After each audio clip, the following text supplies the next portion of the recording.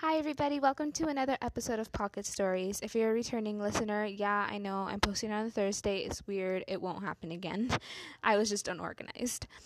And if you're a new listener, thank you so much for coming and listening. I'm sorry for my craziness, but I really hope that you like the stories. All the stories connect. I recommend listening to them all, but if you don't, that's totally cool and fine and dandy. Anyways, moving on. This story is called Before. I hope you enjoy it. Everything that made Kate's heart sink became lighter when she embraced him. The discovery of magic, the misuse of it, and the threats of a new spell froze in their tracks when she'd catch him staring. She'd be unafraid of the silence between them, because his size said enough. She began to be unafraid of a lot of things.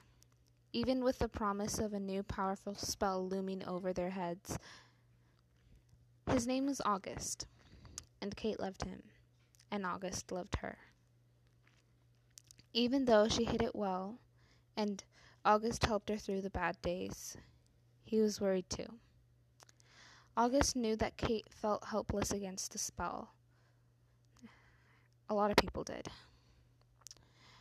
So every night, he quietly slipped past Kate, careful not to wake her, and into a world of unknown. However, this night was different. There was a new magic in the air. He was seen. When Kate awoke, she knew the spell had been cast, because she never saw him again.